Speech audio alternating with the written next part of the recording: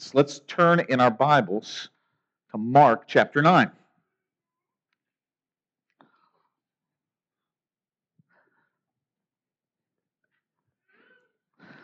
Mark chapter 9.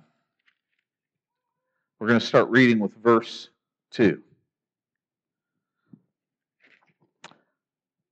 And after 6 days, Jesus took with him Peter and James and John and led them up to a high mountain by themselves. And he was transfigured before them, and his clothes became radiant, intensely white, as no one on earth could bleach them. And there appeared to them Elijah and Moses, and they were talking with Jesus. And Peter said to Jesus, "Rabbi, it is good that we are here. Let us make 3 tents, one for you, and one for Moses, and one for Elijah." For he did not know what to say, for they were terrified. And a cloud overshadowed them, and a voice came out of the cloud. "This is my beloved Son. Listen to him." And suddenly looking around, they no longer saw anyone with them but Jesus only. And as they were coming down the mountain, he charged them to tell no one what they had seen, until the Son of Man had risen from the dead. So they kept the matter to themselves, questioning what this rising from the dead might mean. And they asked him, "Why do the scribes say that first Elijah must come?" And he said to them, "Elijah does come first to restore all things. And how is it written of the Son of Man that he should suffer many things and be treated with contempt? But I tell you that Elijah has come, and they did to him whatever they pleased, as it is written of him." Let's pray.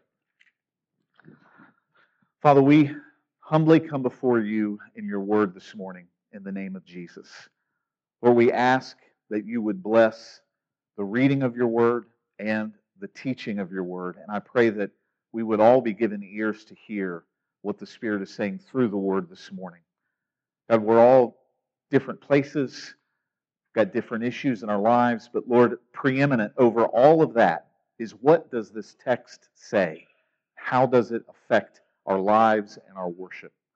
Lord, I pray you would be glorified, and I pray you would be magnified this morning. It's in the name of Jesus we ask it. Amen.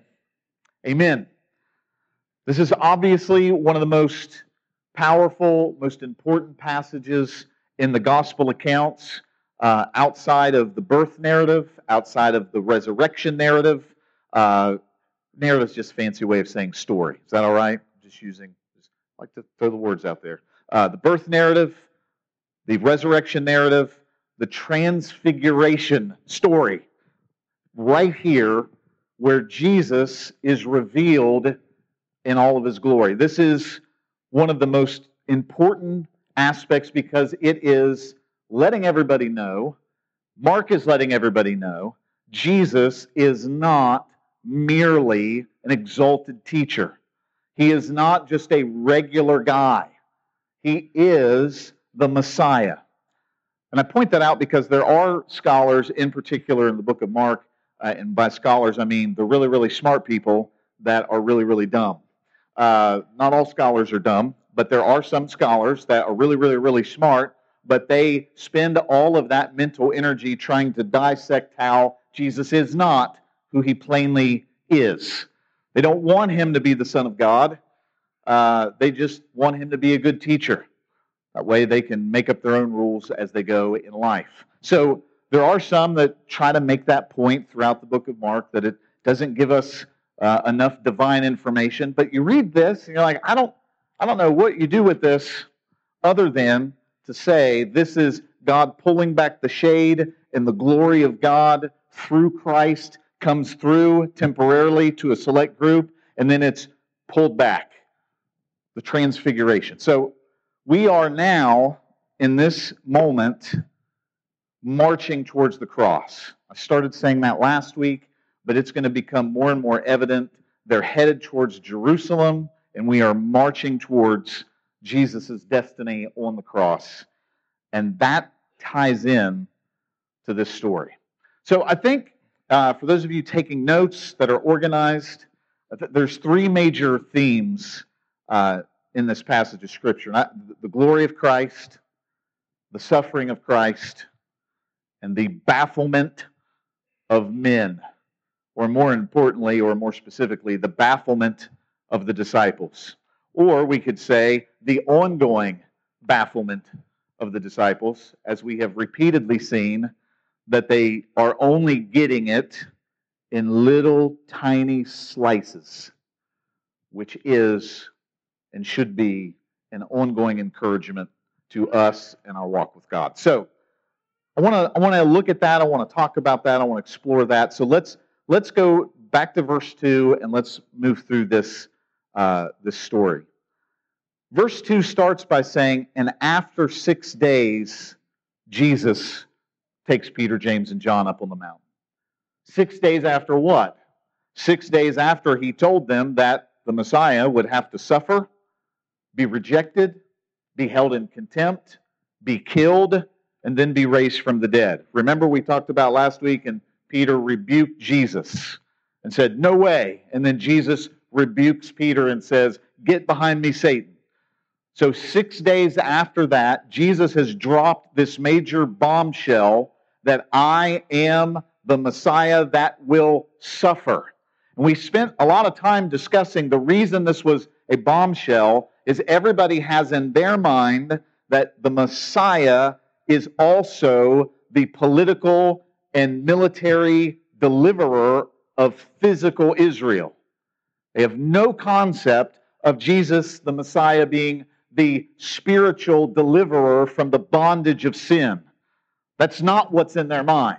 It's easy for us. We're on this side of the cross. Where they were, it was not their understanding. They were raised different than that. That's just not the way we were raised, Jesus. That's just not the way that's not the way it is. But it is the way that it is. They just didn't know that it was the way that it is. Everybody following the grammar there? Okay. So 6 days, and I would love, when we get to heaven, this is one of the things I want to see. What goes on in those 6 days? I'll tell you what I think goes on is depression. I think that's what's going on. They're probably, you just see Peter and those guys like kicking rocks around like, he's going to die? This can't be right. You know, whenever you get confronted with something that you've never considered before, and you love Jesus, you love everything that he's doing, and God has revealed to Peter that he is the Messiah. So he knows that's true. He has had a spiritual revelation. That has not been removed. He knows he's the Messiah, but he thinks the Messiah is this. And Jesus says it's this. So they're probably depressed. They're probably percolating on anxieties and fears because Jesus followed up his little revelation of the Messiah suffering by saying, if you want to be my disciples, you are going to pick up your death, your cross, and follow me. This is not what they thought they had signed up for. Which I would just throw out here as a little softball, that most modern evangelical Christians don't think of their relationship with Christ in this way either. And frequently do not realize what they think they've signed up for in following Christ. This idea of suffering that Jesus guarantees to every last one of us is clearly not the big amen getter in a sermon. You're all going to suffer. Amen. No, that's not what happens. You just kind of stare at me like, please get me off the hook in some way, shape, or form. Please provide some kind of balance. Well, historically, we've had periods where the church enjoyed great power and peace, and that was accompanied by great moral failure and lackadaisical laziness. And we've had periods of time in church history where the church was under incredible duress and under incredible persecution, and it flourished and grew in the power of the Holy Spirit. You see these ebbs and flows throughout church history. Where are we now? We're in the middle of an ebb. That's my opinion. The way that we have known for several generations was a flow of really wonderful, in our country. It's not true all over the world. If you talk to the Chinese church and the Chinese, I met a brother from China, and it bothered me. Were you with me, babe, when we met that guy? He was at an event we were at, and one of the things he said, he had escaped out from under the communist Chinese government, and he had come to America, and he kept going to churches looking for the Holy Spirit, is what he said. Because in comparison to what he experienced, I'm not talking about people falling in the floor. I'm talking about the tangible reality of the presence of God through the Word of God and through the worship of God's people, through the taking of the Lord's Supper, through the sacraments of baptism. They knew God was with them, and they loved not their lives unto death. You meet somebody like that that's living in that context, and you feel the, oh my gosh, what are we doing? The disciples are learning that this is not exactly what they thought it was. So 6 days, Jesus takes just 3 of his disciples. These are the 3 closest that he has, Peter, James, and John, and I mean close in terms of relationship. They get singled out a lot. And then John, you find out, is really Jesus' closest companion and friend amongst the disciples. You would think it's Peter. He's just the most vocal. Peter's probably my favorite because I need Peter to make me feel better about myself. So he takes them up on a high mountain. Now we're still in Galilee, and they go up on top of it. We're not sure which mountain it is, but they go up on top of a tall mountain. So they've had 6 days of kicking rocks and staring into campfires and wondering, what does this mean about what Jesus has said? And then he singles them out, says, let's go up on top of the mountain. They climb the mountain, however long that takes, hot and sweaty. They get to the top, and he was transfigured before them. The Greek word for that is metamorpho. Everybody knows what metamorphosis is. Everybody remembers learning about the butterfly and the caterpillar, a metamorphosis.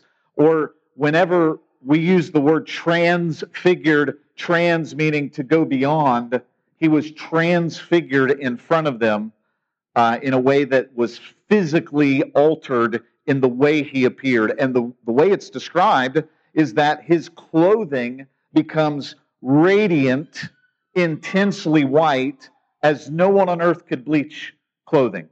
He is glowing with the glory of God. Because he is God in the flesh.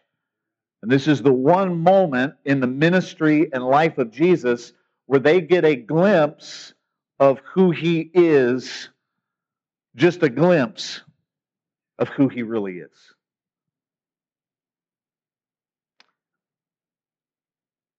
I was going to have everybody look at the light, but I've decided not to do that. But you can imagine one of these really intense LED lights, except who knows how much brighter, just emanating out of Jesus. Now, you've had a revelation, Peter. You've had a revelation that this is the Messiah. This is something more. This is another step. This is deeper. And it goes on. Verse 4.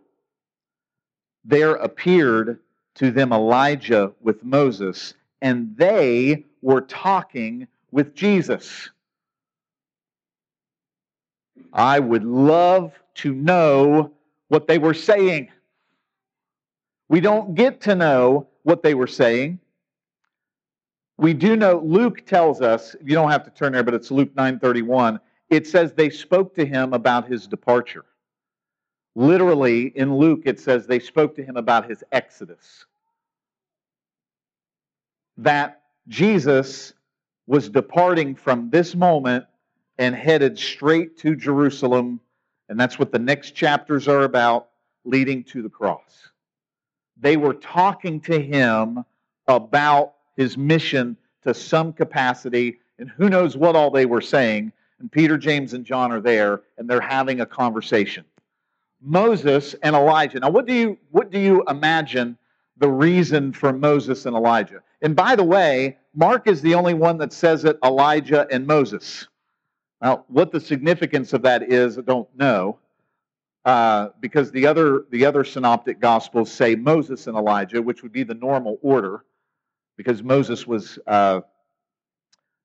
considered preeminent with the giver of the law, and then Elijah representing the prophets. And that is really the representation. If you really want to boil this down, you've got Moses representing the law and Elijah representing the prophets, and so you have the law and the prophets, which all point to Christ and which all testify to Christ.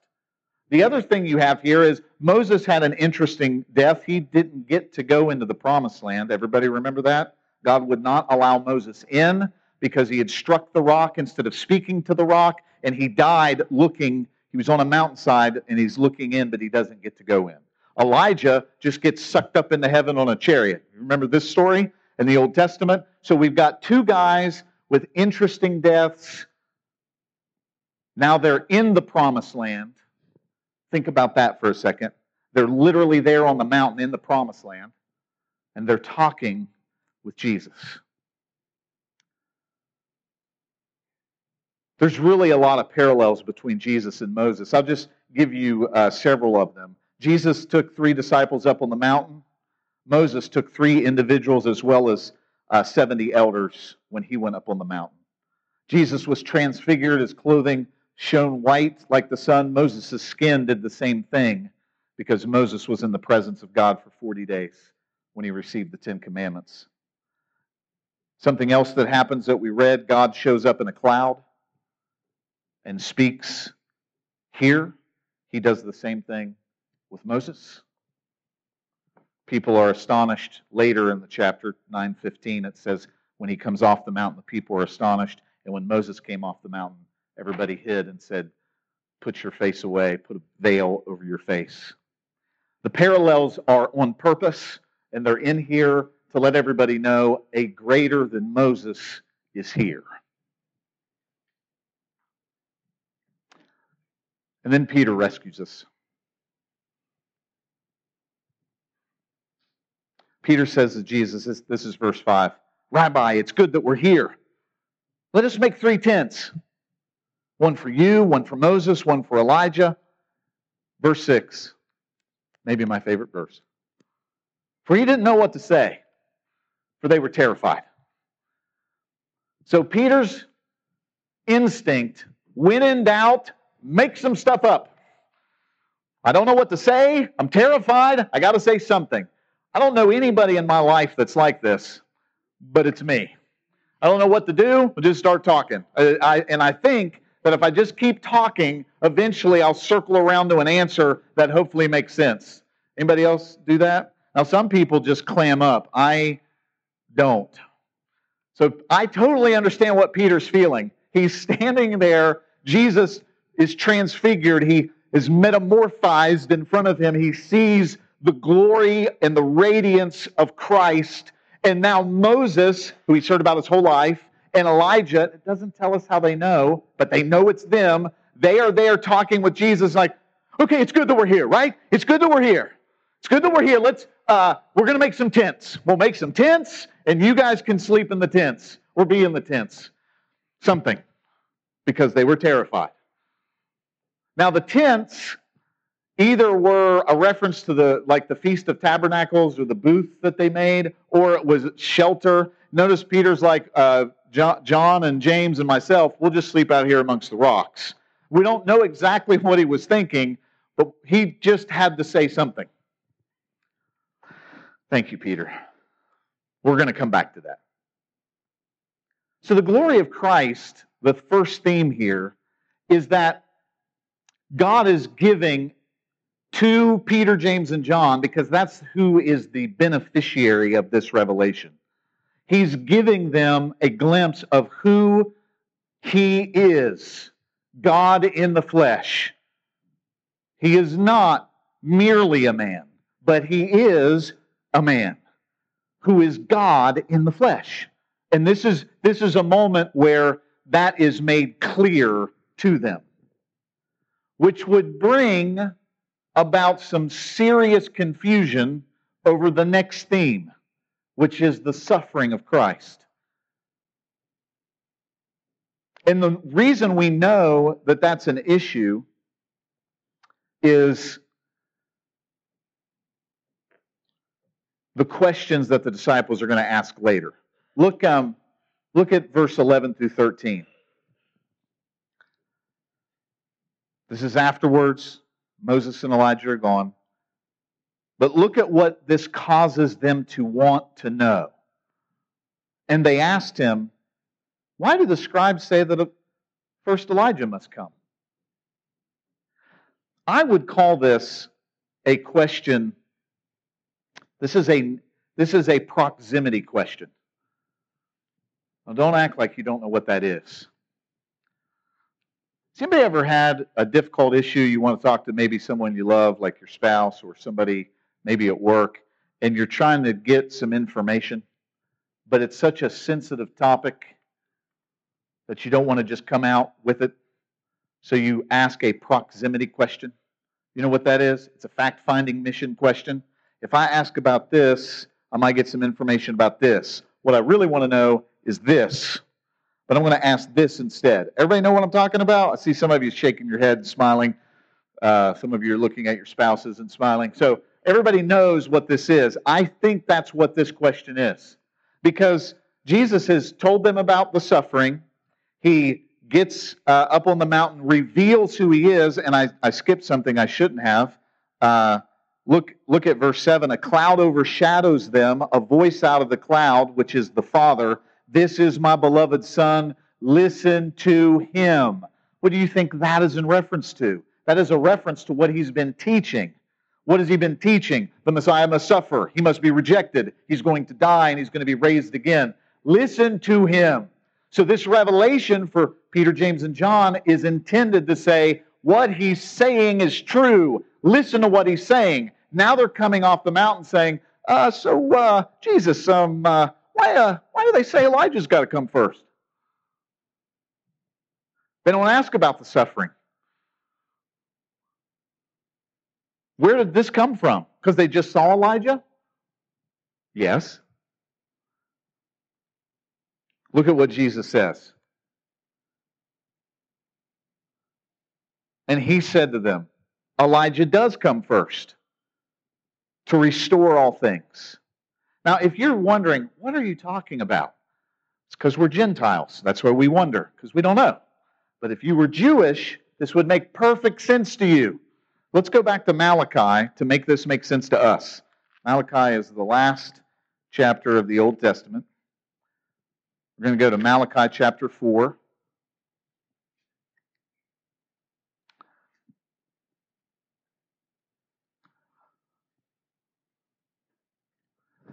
It's the very last verse of the Old Testament. Behold, I will send you Elijah the prophet before the great and awesome day of the Lord comes. And he will turn the hearts of the fathers to their children, and the hearts of children to their fathers, lest I come and strike the land with a decree of utter destruction. The Jews took this verse to mean that before the Messiah comes, there would be a forerunner in front of him, Elijah, coming again.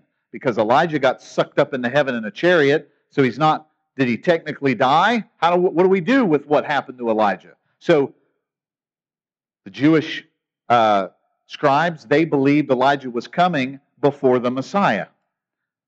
So that, everybody got that? There's a lot more to it than that, but that's just the basic understanding. They know Elijah's got to come before the Messiah, so they bring up that kind of question to Jesus after seeing Elijah. You got to think they're trying to connect the dots in their heads, like what's going on?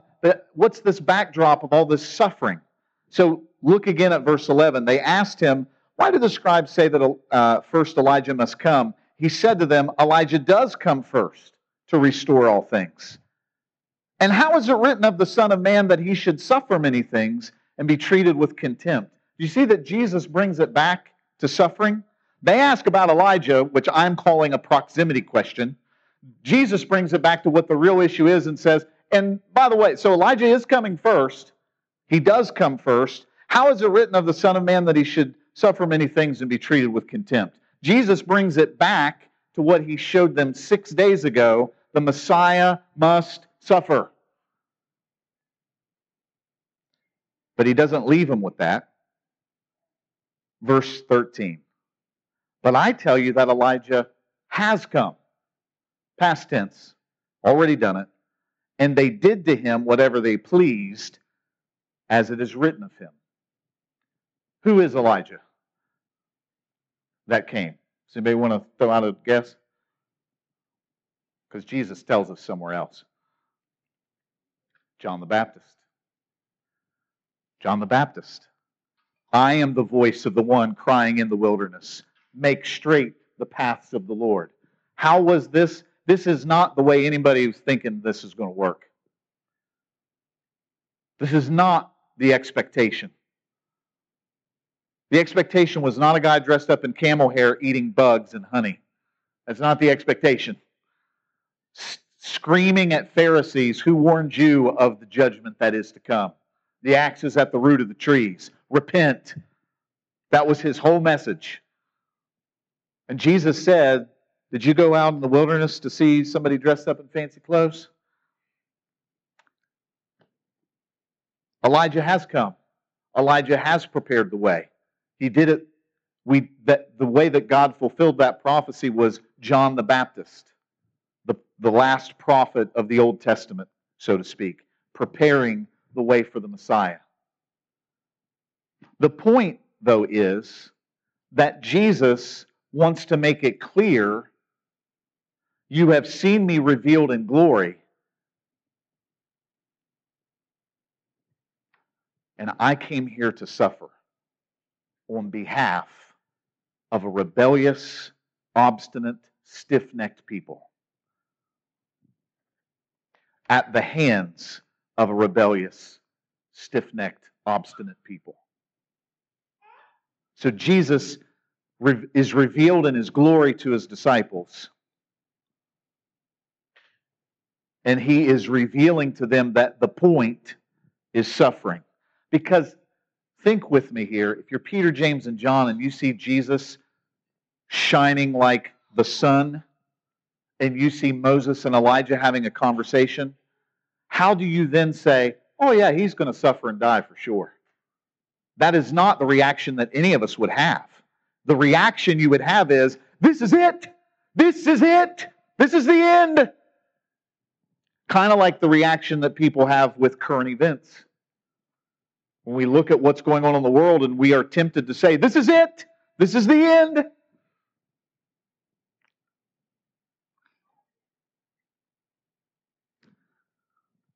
Jesus brings back their hearts and minds and zeroes it in and says, "How is it that the Son of Man must suffer?" Because Elijah has already come.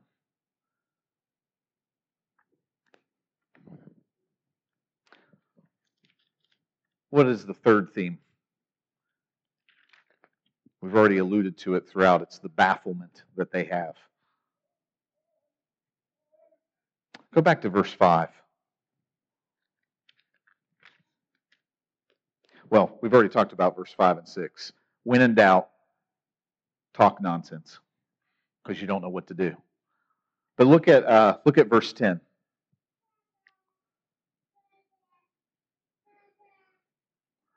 Let me read verse 9 and 10. "And as they were coming down the mountain, he charged them to tell no one what they had seen until the Son of Man had risen from the dead." So they're not allowed to tell this story until after the resurrection. So they kept the matter to themselves, questioning what this rising from the dead might mean. So now, when in doubt, keep it to yourself. This is obvious that we have multiple reactions to confusion over what the Bible may be saying, what we believe God is showing us.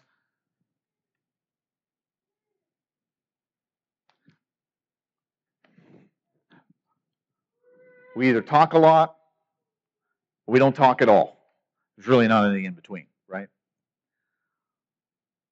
What I mean is, they are given this powerful revelation, and they still are not there getting it. The reason we know that they're not getting it is that when he was crucified, they're all hanging out in that house, depressed, not knowing what's going on. And you would think that Peter, James, and John would say, "Oh, that's right, on the Mount of Transfiguration," because that's what we're going to call it. On the Mount of Transfiguration, he told us this would happen. But they still don't see it or get it. All they knew was that Jesus was no longer in the tomb.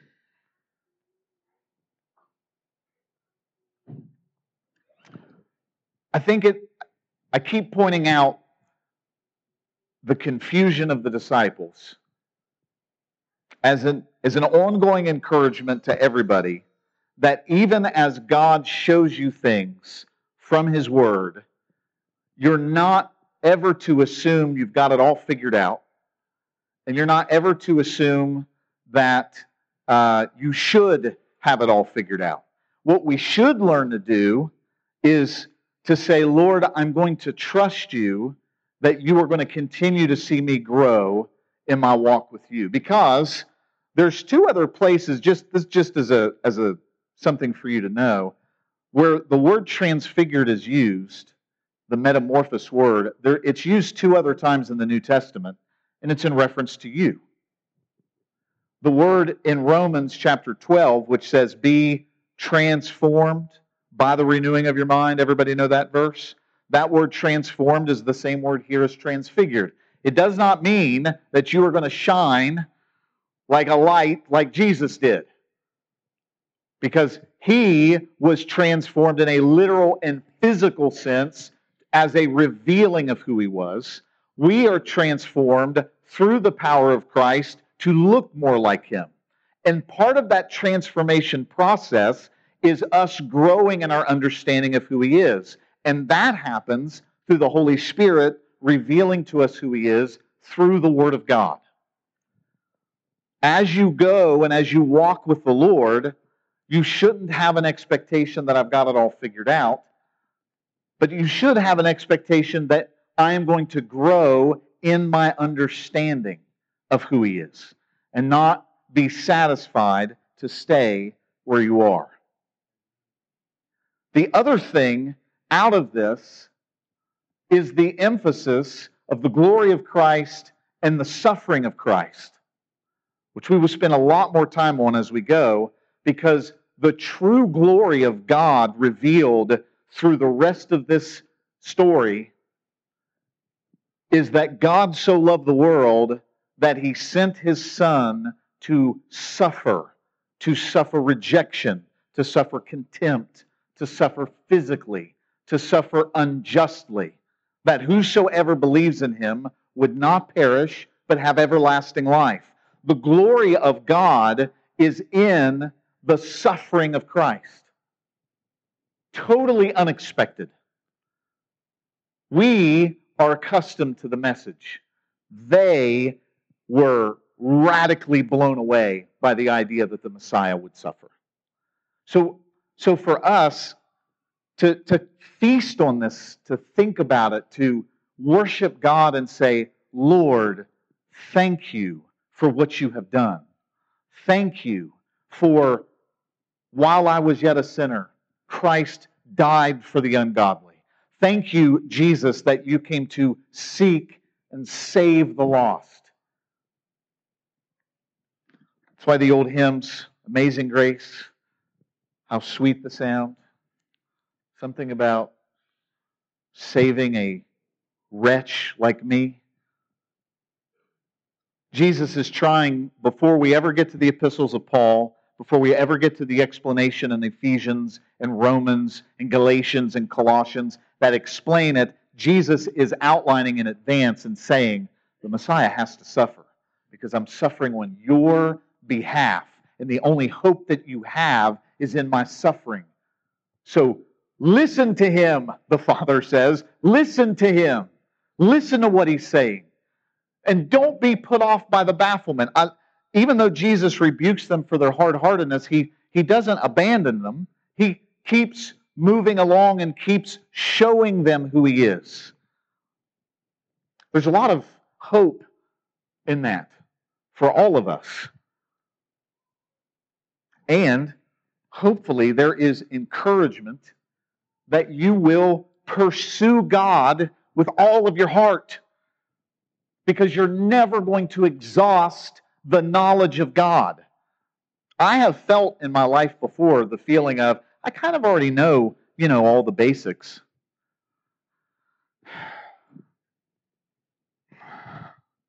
It's horrible to even think that. Well, I've been a Christian for a long time. You know what you sound like? It's good that we're here. Let's build some tents. That's what you sound like when you say that. Because they were terrified, didn't know what to say. Or we could use in our translation, because they were stupid, just made up stuff as they went. Don't stop pursuing God.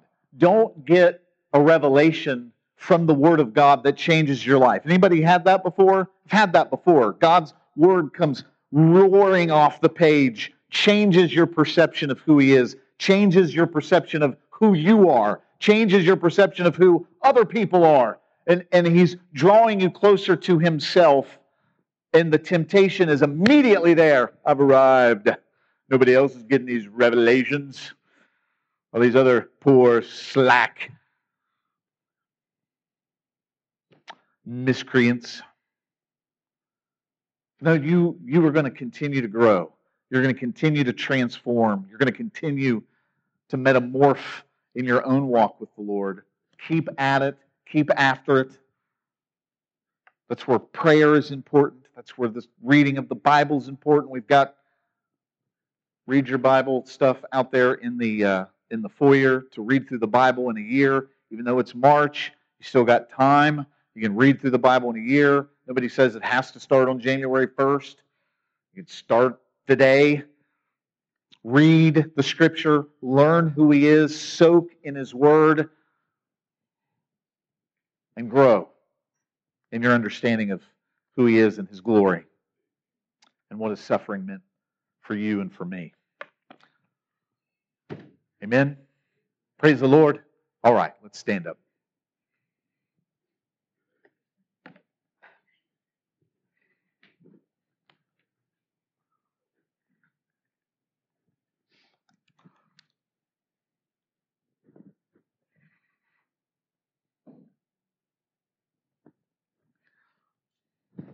Let's pray.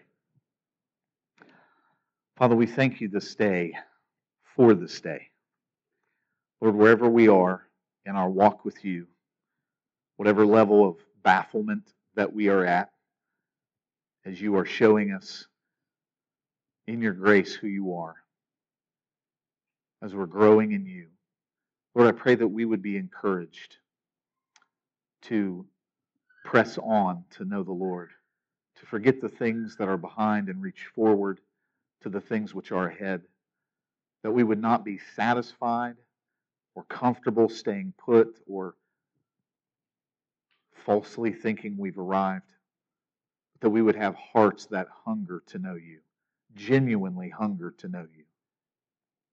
Lord, I pray that anybody listening would hear that You suffered and died as the Messiah, as the glorious Son of God, because of the great love which You had for us. Even while we were yet sinners, You died for the ungodly. Lord, I pray that that reality would land squarely in our hearts and that it would draw sinners to repentance. Lord, for those of us that have been walking with you, I pray that it would land squarely in our hearts and draw us to worship and into thanksgiving and gratitude. Lord, let it be real for all of us, not just a church thing, but the reality of your suffering, the reality of your resurrection. That power, God, let it be transforming in our hearts and our minds. Lord, we thank you for all of this. We thank you for this week in front of us. We pray that we would be people who reflect the glory and the light of Christ. Lord, we thank you for this in the name of Jesus. And all God's people said, amen. Church, you are officially dismissed. We will be back here at 6 p.m. for prayer.